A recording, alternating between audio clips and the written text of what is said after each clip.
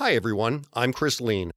Welcome to Industry Corner, a podcast where I discuss postal industry news to help you stay informed. On today's podcast, I discuss the oral arguments from the D.C. District Court hearing on September 13, a recently published white paper from the OIG on service standards, and the USPS proactive approach to scheduled and somewhat predictable future price increases. Welcome to the podcast, everyone. Even though the market-dominant prices increased on August 29th with the largest percentage increase in years, we are still waiting for a final determination from the D.C. District Court on whether or not the Postal Regulatory Commission had the authority under Title 39, Section 3622 to allow the USPS to exceed the CPI-U, that's the Consumer Price Index urban rate, as a price cap per class of mail. Now, as you may recall, the industry filed a stay of implementation earlier this year that was denied, and an appeal was filed, and oral arguments were scheduled for September 13th. Well, that recently occurred, and I listened to the roughly 1 hour and 15-minute hearing, which included arguments from the industry, represented by Aisha Khan from Potomac Law Group, USPS lawyers, and the Department of Justice representing the decision of the PRC. The basic summary of the hearing was that the industry believes the PRC overstepped its authority under Title 39, Section 3622 by effectively removing the CPI-U price cap through the introduction of the additional pricing adders, which I had discussed in a prior podcast, and they're a bit complicated as well. The USPS, of course, appreciated the additional pricing authority, but they argued it didn't go far enough and wanted even more pricing latitude to cover their attributable costs and to help mitigate future loss in mail volume and revenue. And of course, the Department of Justice, in a kind of a somewhat surprising move, frankly, effectively said they stand by their position that they had the authority per the language in Title 39 to exceed the CPI, and they didn't have any prepared remarks, but they were happy to answer any questions, which sort of surprised the three justices there that were hearing these oral arguments. Now, as I've noted before, I'm 12 years short of a law degree, so I certainly am grossly underqualified to provide a legal opinion on this. However, I can say that the entire decision here does seem to rest solely on a single sentence as part of Title 39, Section 3622 D3. Okay, so it's a specific part of that piece of the law. And here's exactly what that section specifically states. It says, 10 years after the date of enactment of the Postal Accountability and Enhancement Act, and as appropriate thereafter, the Commission shall review the system for regulating rates and classes for market-dominant products established under this section to determine if the system is achieving the objectives in subsection B, taking into account the factors in subsection C. And if the Commission determines after notice and opportunity for public comment that the system is not achieving the objectives in subsection B, and I'll explain those in a minute, taking into account the factors in subsection C, the Commission may, by regulation, make such modification or and this is key, let me go back and say that. If the Commission determines after notice and opportunity for public comment that the system is not achieving the objectives in subsection B, taking into account the factors in subsection C, the Commission may, by regulation, make such modification or adopt such alternative system for regulating rates and classes for market-dominant products as necessary to achieve the objectives. Okay, so here's the key thing in all of this, right? That's that second sentence in the paragraph is the main point. The question for the D.C. District Court is quite simply this. Does the language in this law allow the PRC to adopt an entirely different methodology, including uncapped pricing authority, as long as the objectives in Section B are achieved?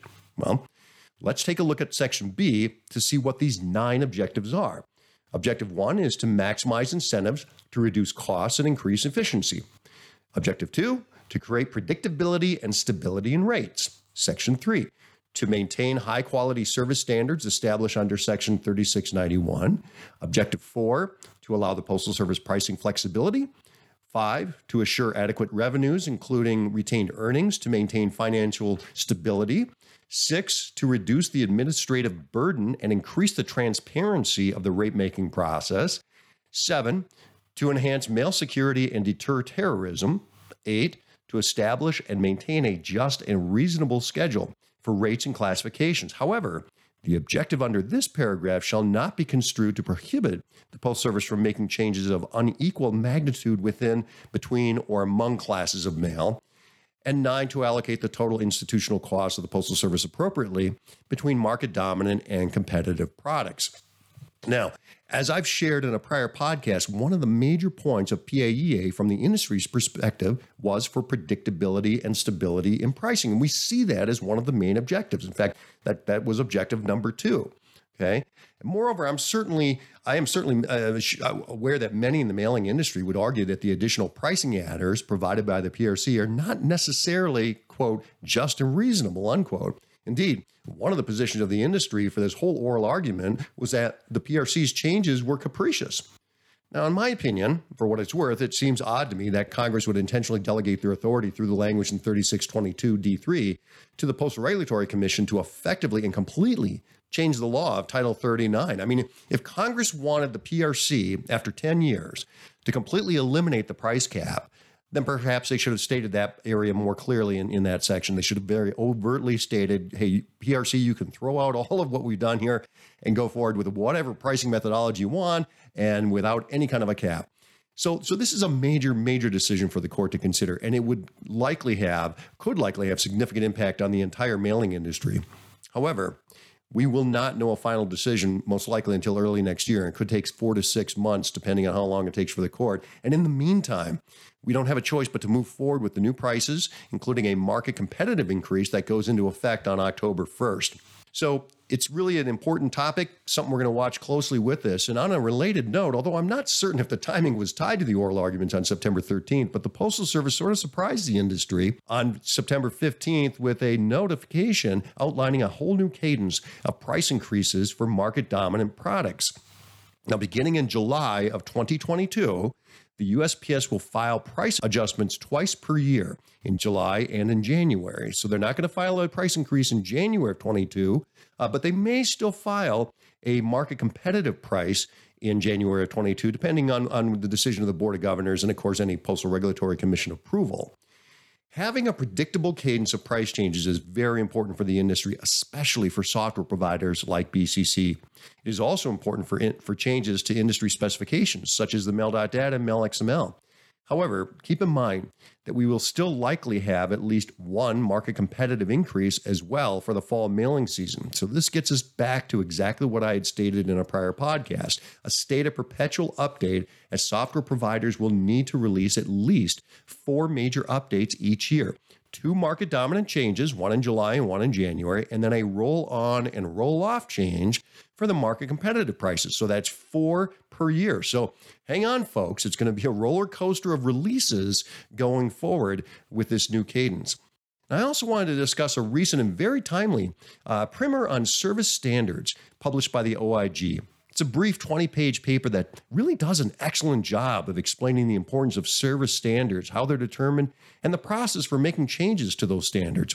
Now, prior to implementation of the Delivering for America plan, the Postal Service's 10-year plan, the service standards for each class of mail were priority mail from 1 to 3 days, first class mail 1 to 3 days, marketing mail 3 to 10 days, periodicals 3 to 9 days, and then package services 2 to 8 days. And if you recall in a prior podcast, I talk a little bit about some of the changes that the Postal Service wants to implement with that. And if the USPS wants to make changes to the standards, this primer explains it has to begin with the Chief Logistics and Process Operations Officer, who is currently Isaac Cronkite. And he's the one that makes the recommendation to the U.S. Postal Service Executive Leadership Team. They then bring that to the Board of Governors, who review and consider it. And if after the management team is all in agreement with it, then they issue that change to the Postal Regulatory Commission for an advisory opinion. And they need to do that with a 90-day notification window before they can implement any service standard changes. And indeed, we're currently in that period of time with regards to the first class mail. The PRC is still considering the changes outlined in that Delivering for America plan. And as a reminder, if they implement it as it's listed, service standards for first class mail will now go from 1 to 5 days, which could have a major impact on service level agreements for mail service providers or mail owners, particularly those with legal requirements such as financial and insurance companies. And finally, I want to remind everyone that Congress is still working on postal reform legislation. H.R. 3076 in the House and S-1720 in the Senate are still active, and the House may begin moving forward on their bill very soon. In fact, just in the next couple of weeks here in September.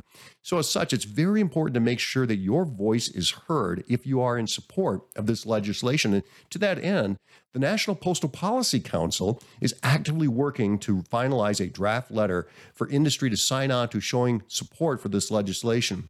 Because if passed, the Postal Reform Act of 2021, as it's called, would merge USPS healthcare and Medicare, saving the Postal Service billions of dollars, and repeal the pre-funded retiree healthcare requirement that would in turn remove at least one of the pricing adders that the PRC introduced in their 10-year review. So that's going to help keep our postage rates down. So this would be a great thing if it's passed this year, because then that could lower what could potentially be a 5.8 to 6% increase in July of next year. So anything that Congress can do to lower that would be appreciated, I'm sure, by both the Postal Service and the industry, because it saves Postal Service billions of dollars and removes one of the complicated adders that would raise our prices.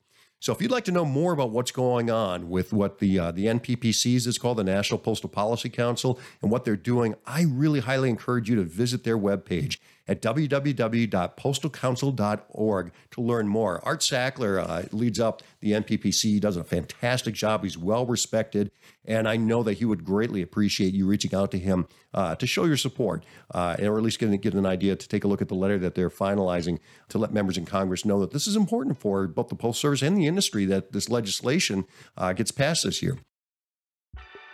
So I want to thank you for listening to today's podcast. And if you'd like to learn more about things such as mail tracking, informed visibility, informed delivery, how to automate your mailing workflows better, please visit us at bccsoftware.com or give us a phone call. Because as always, we'd like to know, how can we help?